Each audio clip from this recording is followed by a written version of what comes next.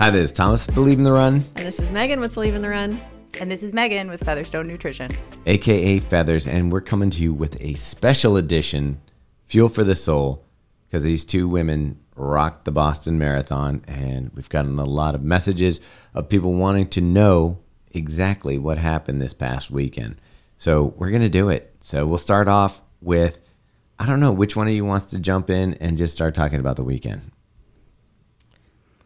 Oh, well, neither of us jumped in on that. I know. Wait, people are moving a little bit I was about to be like, slow. Megan, go. All right, so let's start off with sort of before the race. We both flew in Friday, right? Friday evening. Mm-hmm. Yeah. Mm-hmm. Megan brought the whole fam. It was just Thomas and I, and we went straight to a New Balance event at the track. Which was spectacular. Yeah, they broke a world record there. It was super cool. And then the next day, I feel like we had a million things going on. I don't even remember what happened. Oh, you ran a 5K. Yeah, I did a 5K, and then we went and visited a lot of the brand houses that were out and about, checked in with ASICS, and got ready pretty much for, Our bagel shakeout run. our bagel shakeout run. Yeah. Megan, how did you spend Saturday? Oh my gosh, I don't think I sat down Saturday. Right. I went for a shakeout run and ran into you guys when, Thomas was getting ready for the 5K because I really didn't understand where my hotel was. And I was like, I need to go run around to figure out like where the heck I am. And sure enough, we were right on Boylston Street in a great location by the expo. So I was like, oh, all right, I got my bearings. I see the finish line. Everything's good here. But then, I don't feel like I sat down the entire day. Like we were just going. That was the other thing we did. Yeah, we did the expo. Oh, yeah. Crazy lines. A lot of the times fast-moving lines, but we were walking and in lines for quite a bit of the weekend. And the one thing they did a really nice job was they like wound people around so you were at least moving the whole time you were in line. I'm like, there's some sort of psychologist involved. Yeah, they in this, learned that people aren't going to get angry if they're still moving. Sure. They learned that from Universal. Like when I took the boys down there, they have you moving through these lines so that you don't feel like you're just completely standing there. But what did you think of the expo? I mean, we didn't spend a whole bunch of time there. It was pretty much like we did the winding around in the lines, grabbed our bibs, checked out a few of the brands, but we didn't spend much time in there. Did you, Megan? Well, I wanted a jacket because I hadn't bought one because I never wear them. So I was like, I'm not going to buy one this year. But then you get there and you're like, I need a jacket. So I got a jacket and the kids wanted those little like spike unicorns. So again, that line was unbelievably long, and they have you twist so you don't realize how long the line is before you decide to purchase something, and then you like go around these turns, and you were like, "Whoa, that line goes all the way down there." But yeah, so we did spend a lot of time there, mainly because we were in line the whole time. So, what did you think was a better experience, visiting the brands on Boylston Street or going to the expo? Oh, visiting the brands on Newberry for sure. Yeah. I mean, it was just fun. They each had like basically rented out just a like historic house on Newberry Street and made it all branded out, and it was just cool to see all the different shops. Yeah, it was fun. It was fun walking around. I thought it was, for me personally, it was a better experience than going to the expo and like kind of that. What do you even call those? Convention centers that are like just big box with the neon lights. Yeah, and it was just like, get me out of here. And then Saturday afternoon, Megan, we had the group, Boston Nutrition Group meetup, which was super fun. Yes, that was fun. So for the last 12 weeks, we had 19 females as part of the first ever Featherstone group nutrition. So, we like the group think over here. So it was very supportive, and it was awesome to see like all these ladies come together. It's open to men too. We just didn't have any takers, but it would be a very good odds, guys, if you want to be a part of this in the future. So we all got together and ate some Pop-Tarts, ate some bagels, chatted, got some new gear, and really kind of answered all the last-minute questions about carb loading and race day and nutrition and what we were going to do, and just made sure everybody was confident. But it was really fun to bring these people from literally all over the United States and someone out of the country, together to, meet. And, we've been learning together about everything performance nutrition for 12 weeks. So I don't know. I thought it was pretty cool to get everybody together. It was really fun. And it's funny how similar so many of our experiences were just related to nutrition and through training, and like the struggles of carb loading and the struggles of trying to practice nutrition. And I mean, we all go through the same stuff, so it was nice to sort of all come together and be able to talk about it.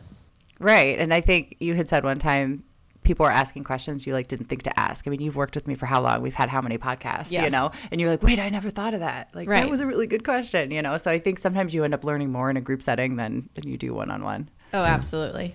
So you wind that up. Yeah. We've obviously got the next day. You guys didn't stay out too late. Well, first of all, on Saturday, I didn't think to make a reservation anywhere. And so as we're like closing out our group, our meeting there, I was like panicking. We have to find somewhere to eat dinner, hopefully an Italian place. And I'm like, every Italian restaurant is going to be booked up. So we just walked towards the hotel, and everywhere we went to, we'd walk in and say, how long is the wait? And they were like, oh, you can sit now in like this insane area or 9 p.m. And so we got to this restaurant, and there was one table outside, and it was very cold and windy on Saturday evening, but they had heaters outside, and half of it was tented out. So we were like, this should be fine. And we sat down, and I tucked myself in under the heater, and Thomas had to sit on the outside and was just it was like frozen. 20-mile-per-hour wind gusts coming into the tent. But again, my running is like my effort running, which didn't turn into effort running because of the way the race was set up, but my running was done for the weekend, so I can take a little wind. And he was drinking a martini, so I was like, I get the warm spot. You can have the martini. Heck and I got my pasta dish, which is really all I wanted. Yeah. And I love that so much. Yeah. And we wrapped up dinner, and it was pretty good, but it was definitely a place that you go when you just want, like, please, sir, anybody, let us have some food. They actually brought out blankets for us to put over ourselves at the restaurant because it was cold. Stop it. Yeah. That's really nice. sweet. Go to bed somewhat early. Yep. We and then Sunday morning was our bagel shakeout run, which was so fun. Insane. And so cool to see everyone that came out. It was unbelievable. Like borderline overstimulating, overwhelmingly amazing. Yeah. Yeah. And it was so nice. I mean, we had Lindsay Flanagan, we had Emma Bates. Yeah. We had a whole crew of listeners and friends from, both the running community and from just like when I say running community, our Baltimore running community, they came out. Like we had a bunch of fast ambassadors that were running the Boston Marathon, as well as just people who came out for listening. And I think there were some people that were fans of, like, independently fans of Featherston, independently fans of Believe in the Run. And then, of course, the people who know, the combined efforts. Yeah. The super fans. Yeah. So we had bagels from Bagelsaurus and Goldilocks. I didn't actually Ever have a bagel? any of them, which I was really bummed about. But Megan, you did, right? How were they good? I did right at the end because, one of my clients was the ones who helped us figure out what bagels we needed. And she showed up at the end and she was like, wait, Megan, which was your favorite? And I'm like, oh, crap, I got to go try them. So like she came in with me and she recognized that the bagels upstairs were Bagelsaurus and the ones downstairs were Goldilocks. I was like dying. But yeah, so I did. I tried both of them with her. I thought the ones upstairs from Bagelsaurus were better. All right. Yes, I did. But they were like gone. When I walked downstairs, there was 2 bagels left. I think what they say, they got 287 bagels, and they were gone.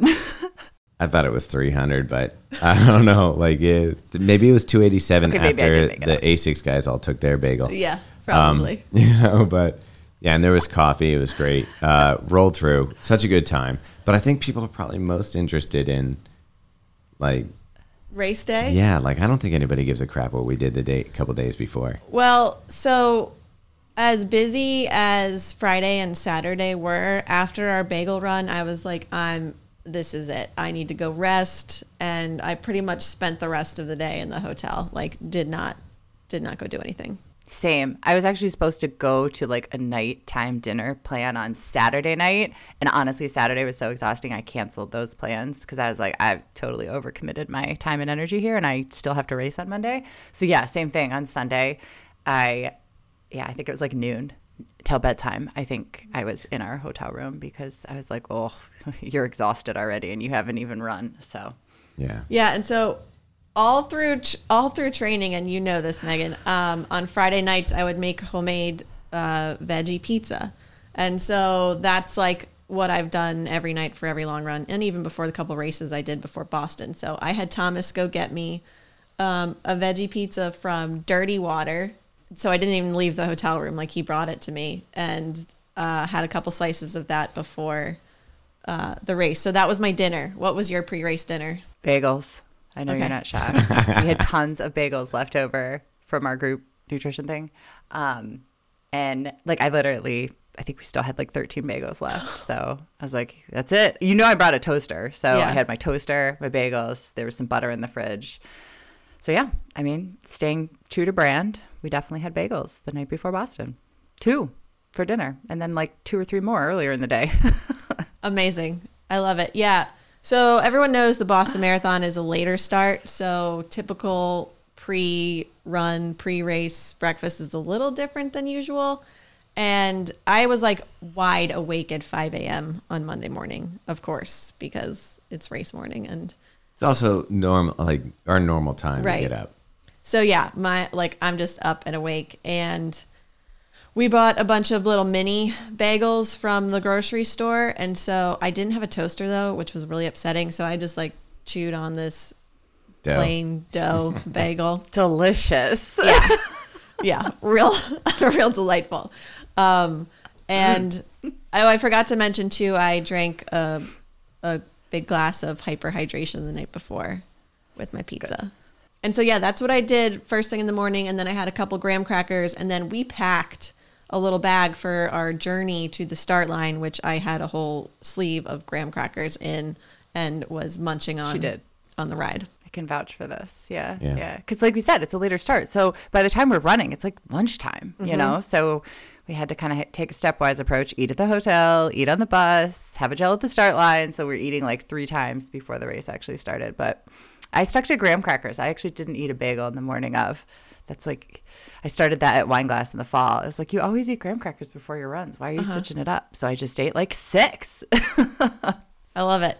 Thomas, you walked us to the start. Yeah, that was a lot of fun. So I kind of, honestly, I just wanted to know what The experience is like going in, like, okay, because it does seem like a lot of like logistics. Yeah, so it's nerve of wracking. work. And so I was like, boy, this is fun. I can go check this out and kind of like, I won't have to, when I go to Boston, I won't have to like be guessing at what it's Yeah. like. I can go You'll see know what it's what's like now coming. and at least have that little bit of calm on race day.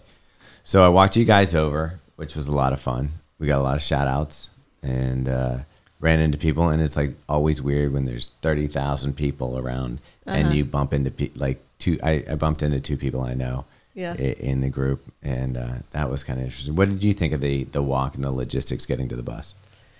I was super anxious pretty much the whole time.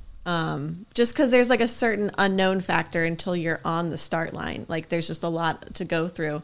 And so when we were waiting in line, it was actually nice to have you there. Thomas was doing a live feed on our Instagram and entertaining not only us, but I think everyone around us as well.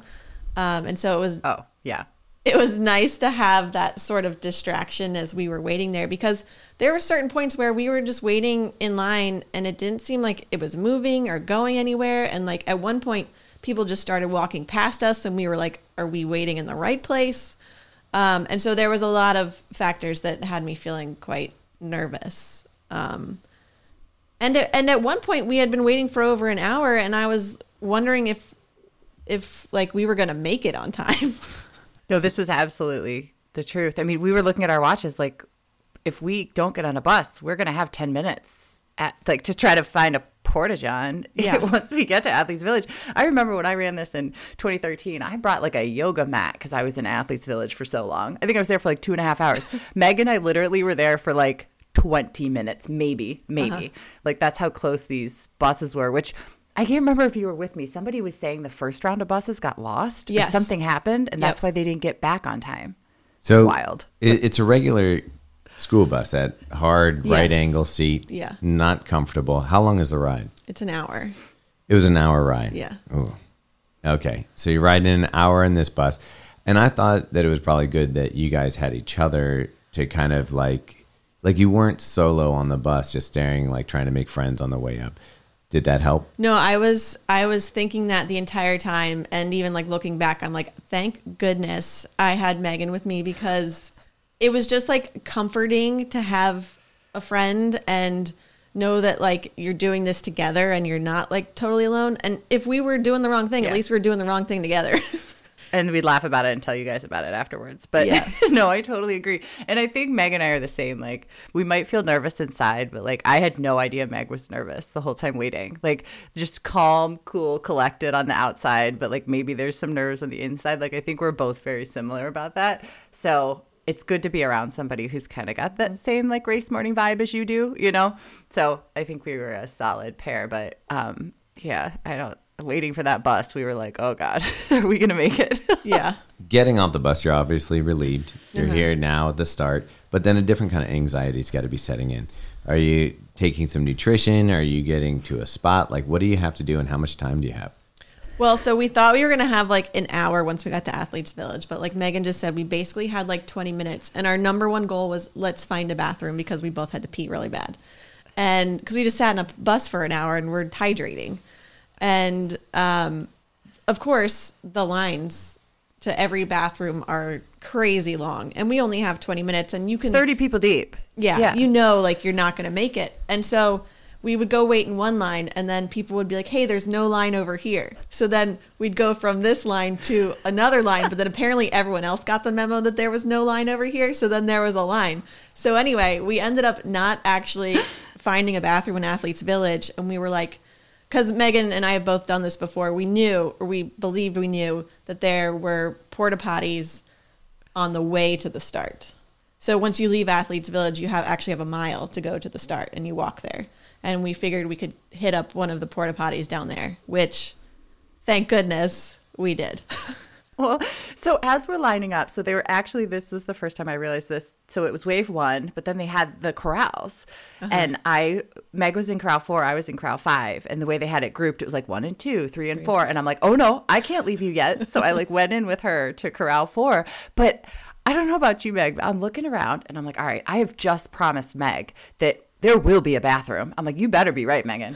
And then I'm looking around, and everyone around us already has their racing shoes on. They've thrown out their bags. Meg and I are standing here in our full like warm-up clothes with our like junkie shoes on, carrying our racers. And I'm looking around like, holy crap. Like, did we totally miss the memo? Like, is this going to work?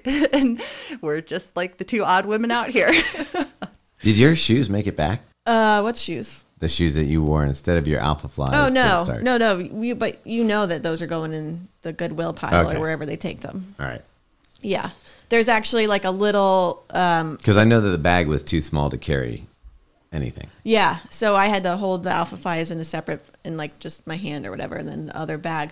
But so the mile-long walk, thank goodness, I think Megan could sense my nerves at this point as we're walking down. She was getting nervous, I could tell. Because I was like, Megan told me there's porta potties up here and there's none to be in sight. And so we're like walking and walking, walking. And finally, Megan asked the volunteer, she was like, are there bathrooms up there? And the woman was like, yes, tons of them. And so at that point, it was like relief. Okay. So we made it there. That at this point, we discarded our warm-up gear. We laced up our race day shoes. And the weather was pretty good. So it wasn't like, once you discarded your warmer clothes, it wasn't like you were in like freezing. no, because it was Right. It was sunny, so I feel like, and it was like a warm sun. And so once we Yes. discarded our clothes, we pretty much went into our corrals. And at that point, you're like huddled in with a bunch of people. So the combination of being like surrounded by a bunch of people in the sunshine was not bad at all. Yeah, no, I totally agree. I was shivering a little bit, but I think I was just nervous. You know what I mean? Like, I don't think I was actually cold. Like, I think I don't know. So at this point, you guys are separated. Yeah. It was, I feel like I wanted to like get a hug or have like more of a goodbye, but we were like walking like so quickly and we were just trying to get where we were going. It was just like sort of a bye. Yeah. And I'm like, run hard. yeah, we went our separate ways. And at that point, I took my first gel of the day, my first Martin of many to come. All right, so we get the gel down. You've had your gel, right? Mm-hmm. Yep. 5 minutes before we took it, I think. Yeah. Mm-hmm. Okay, so you're standing there. You're in your corral. Are you looking around to see, like, who could I possibly, pair up with to pace? Or are you just kind of like, it's going to take off and I'm just going to go? So at this point, I had actually met a guy at Cherry Blossom 10 Miler a couple weeks prior who ran almost the exact same time as me at the Cherry Blossom, who also had the same marathon PR and was going for a sub 250. So miraculously, we found each other right before the start. And so we lined up together in the corral and planned to run together that day. Awesome. What about you, Megan?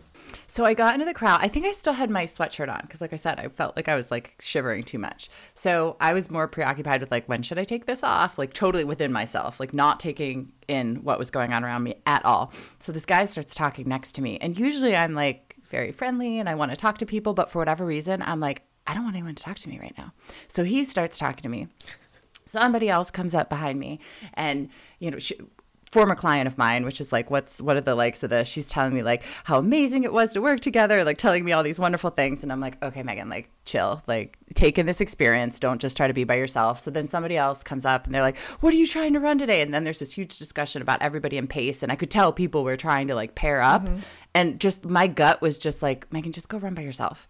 Like, don't just like forget these people around you, just like go do your own thing. So that's kind of where my mind was at in the start corral, was like I actually wanted to be by myself. Like there were so many people and so many people talking, and like at that moment, which I'm not always like this, but in that moment, that's what I felt like I needed. I felt like I needed to just be within myself and like not hang out with anybody around me. But yeah, and so the national anthem was sung, and we had planes fly over, which was super cool. And so how many times did they do the national anthem that day? I wondered that too. Yeah, I don't know. Did they do it 4 times? I don't know. There's different corrals. There's different starting times. There's also the Paralympics. There's the women's start. Wheelchair start. So, yeah, you're going to have, I'm going to guess, like several. Yeah.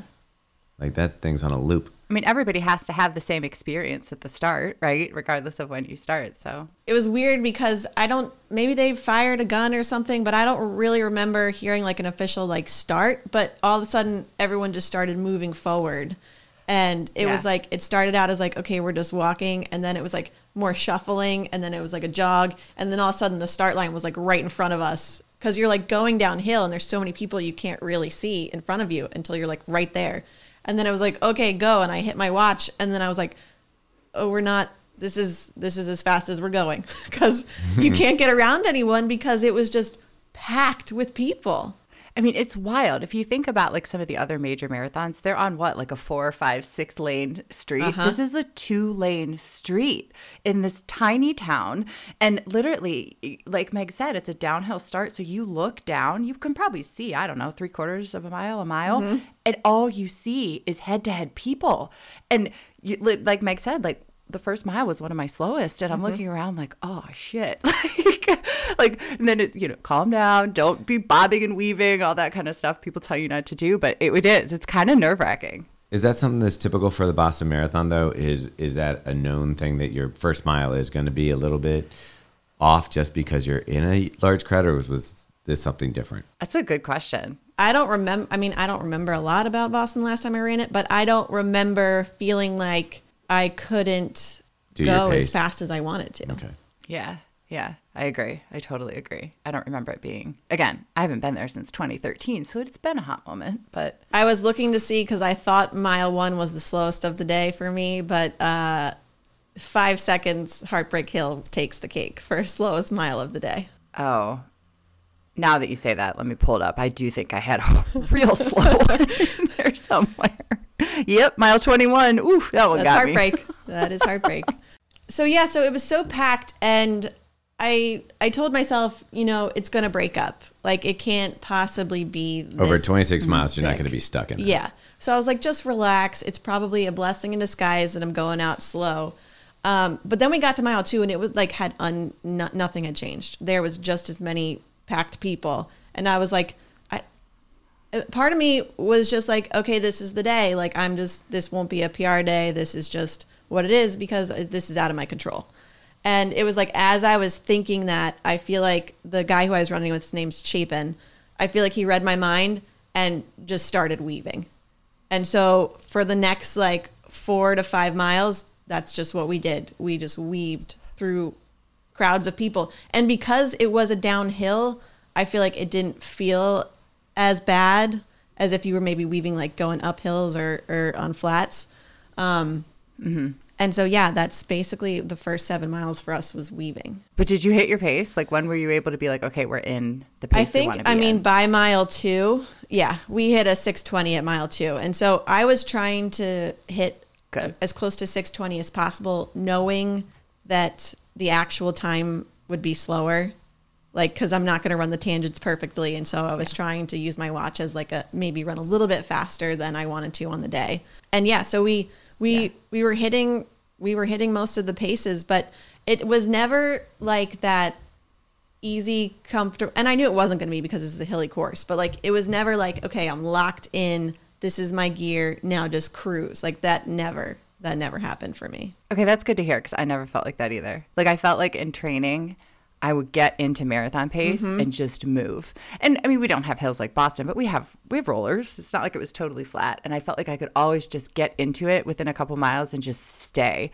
And I never once felt like I got into it. Like every mile felt hard. That makes for such a long day. But you, Meg, you clearly, even if it didn't click off, I mean, you held your paces. Like the first thing I heard when I crossed the finish line was Meg held her paces every 5K. I will say it felt very comfortable. Like the paces that we were running felt easier than they should have. And I attribute that partially to a lot of the downhill in the beginning. And I think I was so mentally focused on just get to the hills and get over heartbreak, and then it's a downhill.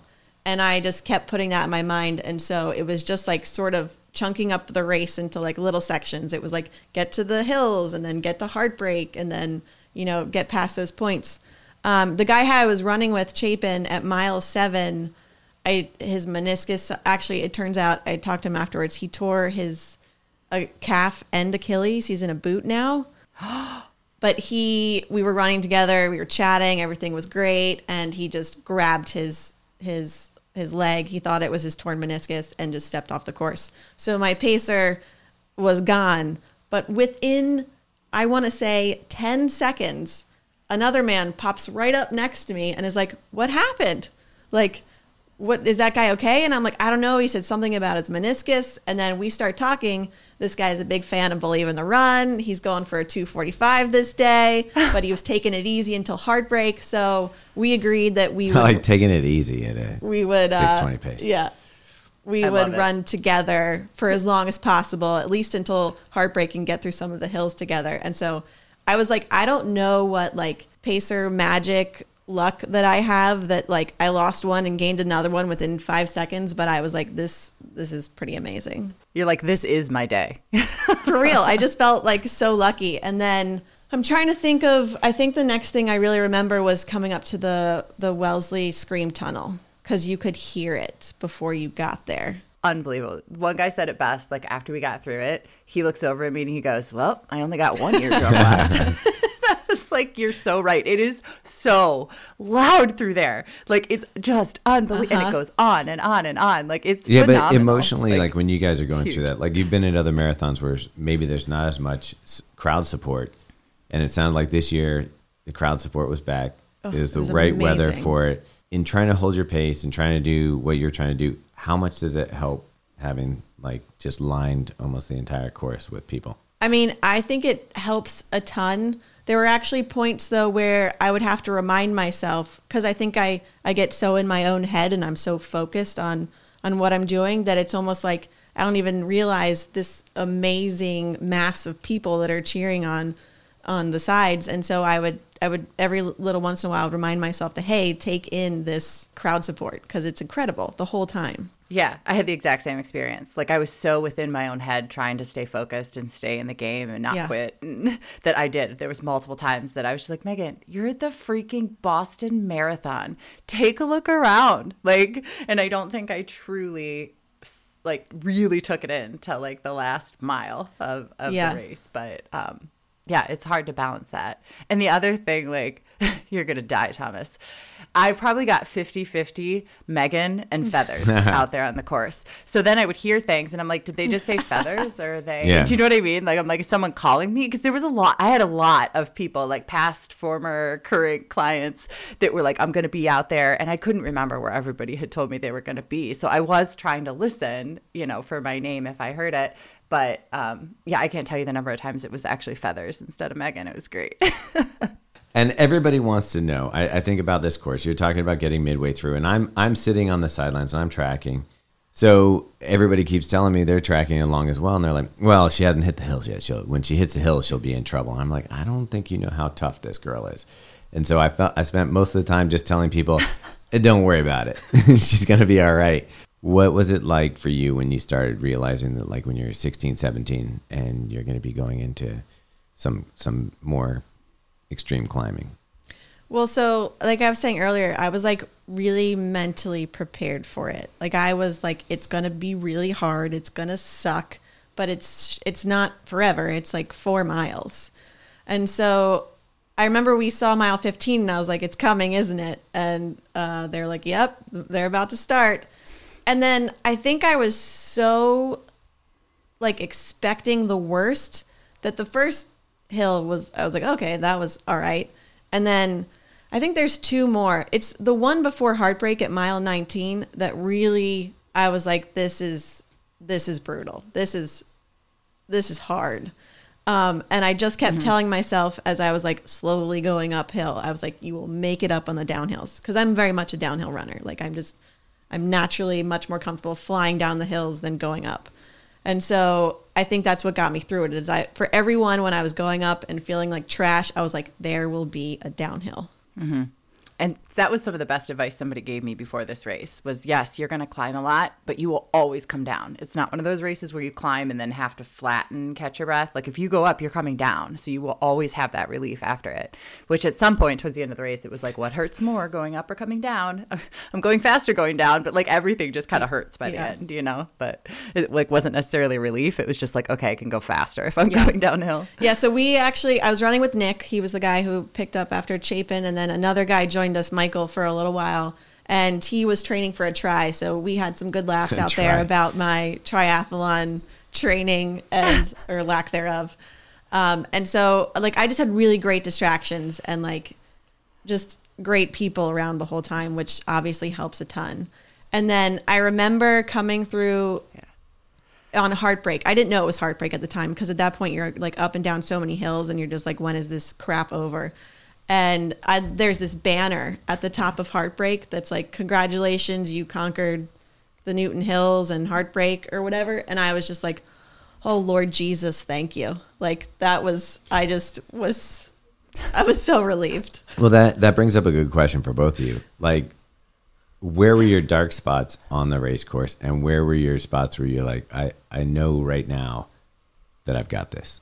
Because both of you hit your goal. Arguably. Yeah, no, I was hoping to go faster, but you know, I mean, to rewind though, the last time I ran Boston, I ran a 3:29. So to come back after kids and run, what I ran 2:56, like there's nothing to be disappointed in that. Like that's freaking awesome, right?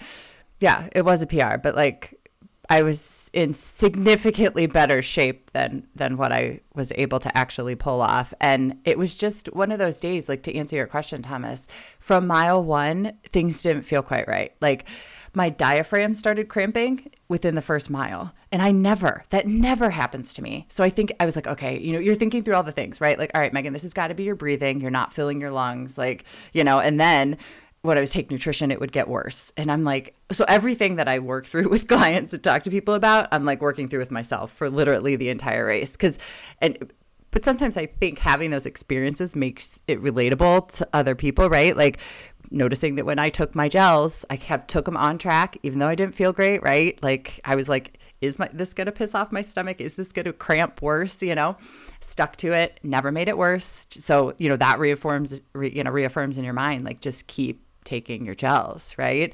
But I mean, hell, if I will ever quit, like I will crawl across the line before I will quit, right? So that's why I just kept telling him, I'm like, you just have to keep going. And kind of like the angel gods of running that swooped in and helped Meg, somebody swooped in at one point, and it was one of my old coworkers' husbands. So like we ran together for quite a while, and he's kind of chatting with me. And then for the last like 10 or 11 miles, like a couple people would be like, hey, Feathers, I carb loaded. And I'm getting like fist bumps out there. And because geniusly, we put Featherstone Nutrition really big across the back of our crops. So as people were running up, they could like formulate like, oh, wait, is that Megan? You know, so I got all sorts of crowd support out there, which I think that was like definitely one of the highlights, you know, amongst not feeling awesome out there the whole time. But then, so like 3 people were talking to me at like mile 20 or 15 probably. And at that point, I'm like, I just don't really want to talk to anyone anymore. And I get one more guy that comes up and he's like, Feathers, just started following you. And I was like almost annoyed. I'm like, I'm done talking to people. I just want to run. Like I've been talking to people for 2 days. And then I look over and I'm like, wait, it was my best friend of life's best friend growing up.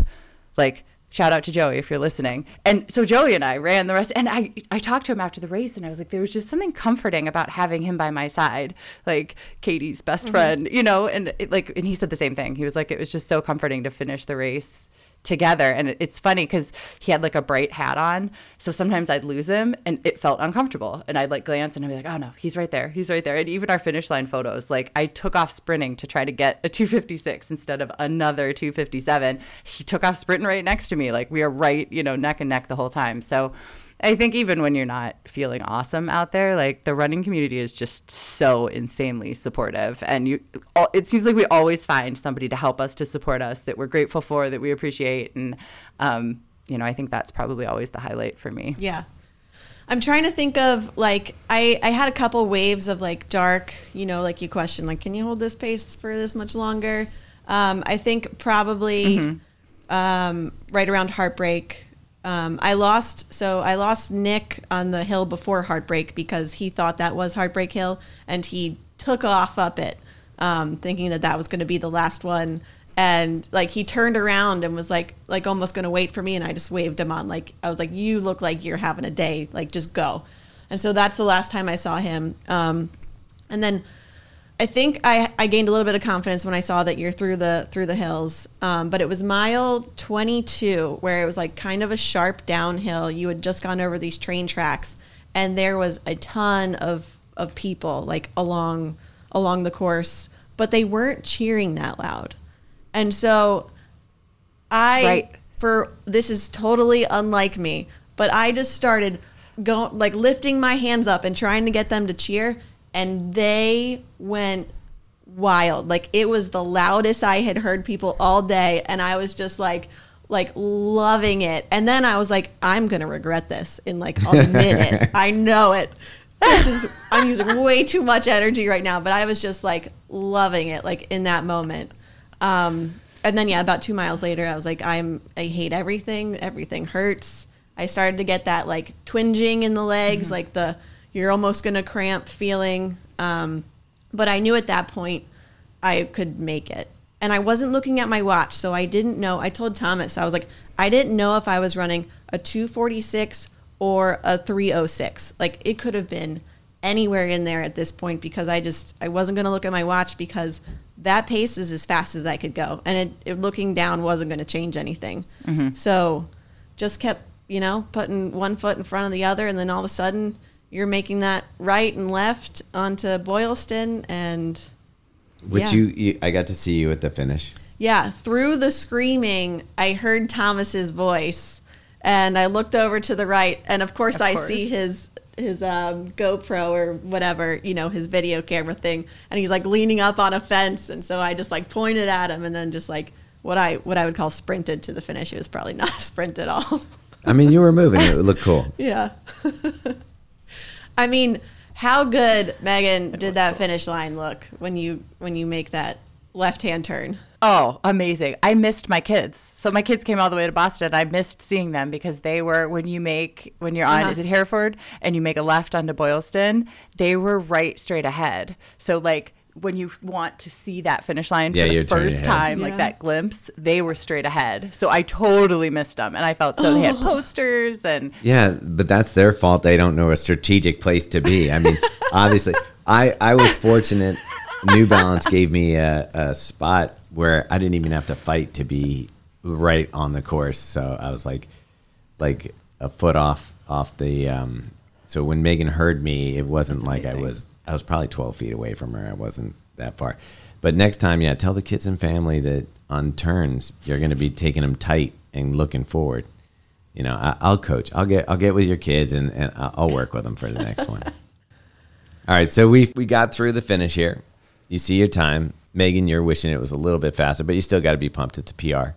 So my tracker apparently bombed. Like people didn't think I finished. I had like all these people asking if I collapsed or something because like my tracker didn't update at the end. So like it looked like I was about to finish, but then I just never finished. And then when it did update, it told me that I ran a 2:57.16, which still was like a small PR. But I was like I think I was talking to Meg on the phone. I was like another 2:57. I'm a 2:57 3-trick pony. Like again, slightly irrational post-marathon. And then all of a sudden I hear my husband go, "No, Megan, it updated. It's a 2:56.56." So like those, 18 seconds, all of a sudden I was happy Isn't again. that funny how like it's like 18 seconds, but it's totally different and amazing. Right? Because I can drop that 56 and it's just a 2:56. Exactly. I love it. I will say this is the first time that I carried a bottle of Scratch, which I drank in the first 11 miles, I think. And I got down 5 Martins, 2 of which were caffeinated. And I didn't really want to take the last couple, but I did because to your point, Megan, like, it's going to help. And I 1000% attribute me being able to hold the pace for as long as I did to nutrition. I love it. And I think too, like another good takeaway is, especially for a lot of us that train through the winter, yeah, it was 52 out, but it was full sun. And most of us aren't used to that. So that was one thing that I noticed. Like I had a handheld too, and it was a 20 ouncer and I had drained it by 10 miles in, which I was shocked. Like I shocked myself by that. So I actually held on to it for a while and poured some water into it because I suck at drinking out of cups. But I do think like the weather plus the full sun, I think, had a huge impact on people's hydration needs. And, if we get too dehydrated too early, like our performance is going to tank. So I think was something that probably saved both of us pretty early, was to have that bottle of liquid that we got down before the half.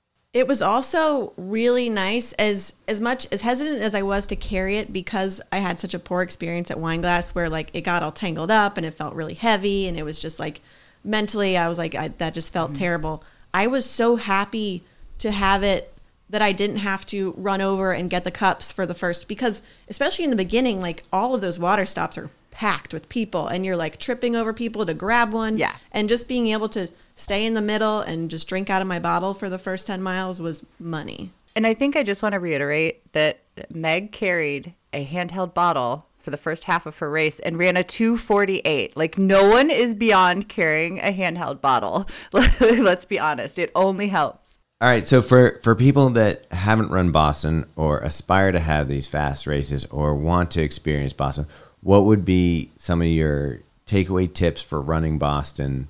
I think it would be specifically for like the morning logistics, like just give yourself a little extra time. Know that you are going to be taking buses, walking, doing all the things, and take nutrition often and early. It's a nice segue. Yeah, I think that's those are the two things that I think are the biggest takeaways from a nutrition standpoint, is because it's a later start. You have to eat 2 breakfasts, so just making sure that there's something 4 hours out from the race and something 2 hours out from the race. And then, like Meg said about fueling early and often, I actually fueled even earlier than I normally do because I wanted to try to get gels in at certain times before the certain hills. So I was even earlier and more often than usual, and I really think that pays off. So just having some strategery behind when you're taking your gels based on what the course profile looks like can really be like kind of an advanced step game changer here, which if you're at Boston, you're advanced. So I think it's worth taking There's a look one at that. thing I noticed from an outsider this weekend was there's so much stuff going on, so many things that are enticing, like especially for runners, you get to interact with athletes and brands, and you see here like Des Linden will be walking down the street or people. So there's a desire to not miss out on stuff. And I think that one of the things that I noticed from watching people and seeing how people did on the day was conserve your energy and be, protective of yourself. Even though you may really want to go check out something or see something, the rest that you're going to get before the race is worth more than, some of the other things that are distractions that aren't part of your performance. So for me, seeing that, I would know that like I'd probably shut it down early and, get that rest, even if I'm not sleeping, just off the feet and kind of having quiet time. Yeah. And we made up for it on Monday night. Had a great time, celebrated with many beverages. Yeah. Thanks to Victor. Yeah. Oh, it was so fun. And a burger. It was so delicious. The burger was amazing. Yeah. And just so for our fans, since a lot of people, like what shoes, I know what both shoes you're wearing, but why don't you tell people what shoes you're wearing? The Alpha Fly. And y'all got me hooked on the Alpha Fly. My first ever marathon in a super shoe. And then post meal, Megan, what did you have? Well, first I had several martinis and then a burger, which I don't know if that's the recommended order of things. But Feathers was throwing down Manhattans, I think. But it really wasn't our fault. We couldn't get to the restaurant, because we couldn't get across Boylston Street. We tried to eat first, but yeah, you got to celebrate after a big race. All right, so that pretty much wraps up your experience. We're back at work, feeling overwhelmed, of course, yes, because there's a ton of stuff going on. But we will be back to our regular Fuel for the Soul episodes. Yeah, I still have to edit that next one up, but it's coming out Tuesday, and we talk about nutrient periodization. Yeah, like how we change nutrition throughout training cycles. It'll be a good one. Yeah. And oils and seed oils. Yeah. So yeah. It will be tune in, guys. Just take our word for it. It's really great. It's really great, guys. We can't even remember what we talked about. All right. Thank you all for tuning in, as always. Peas and carrots. We'll chat soon. Bye.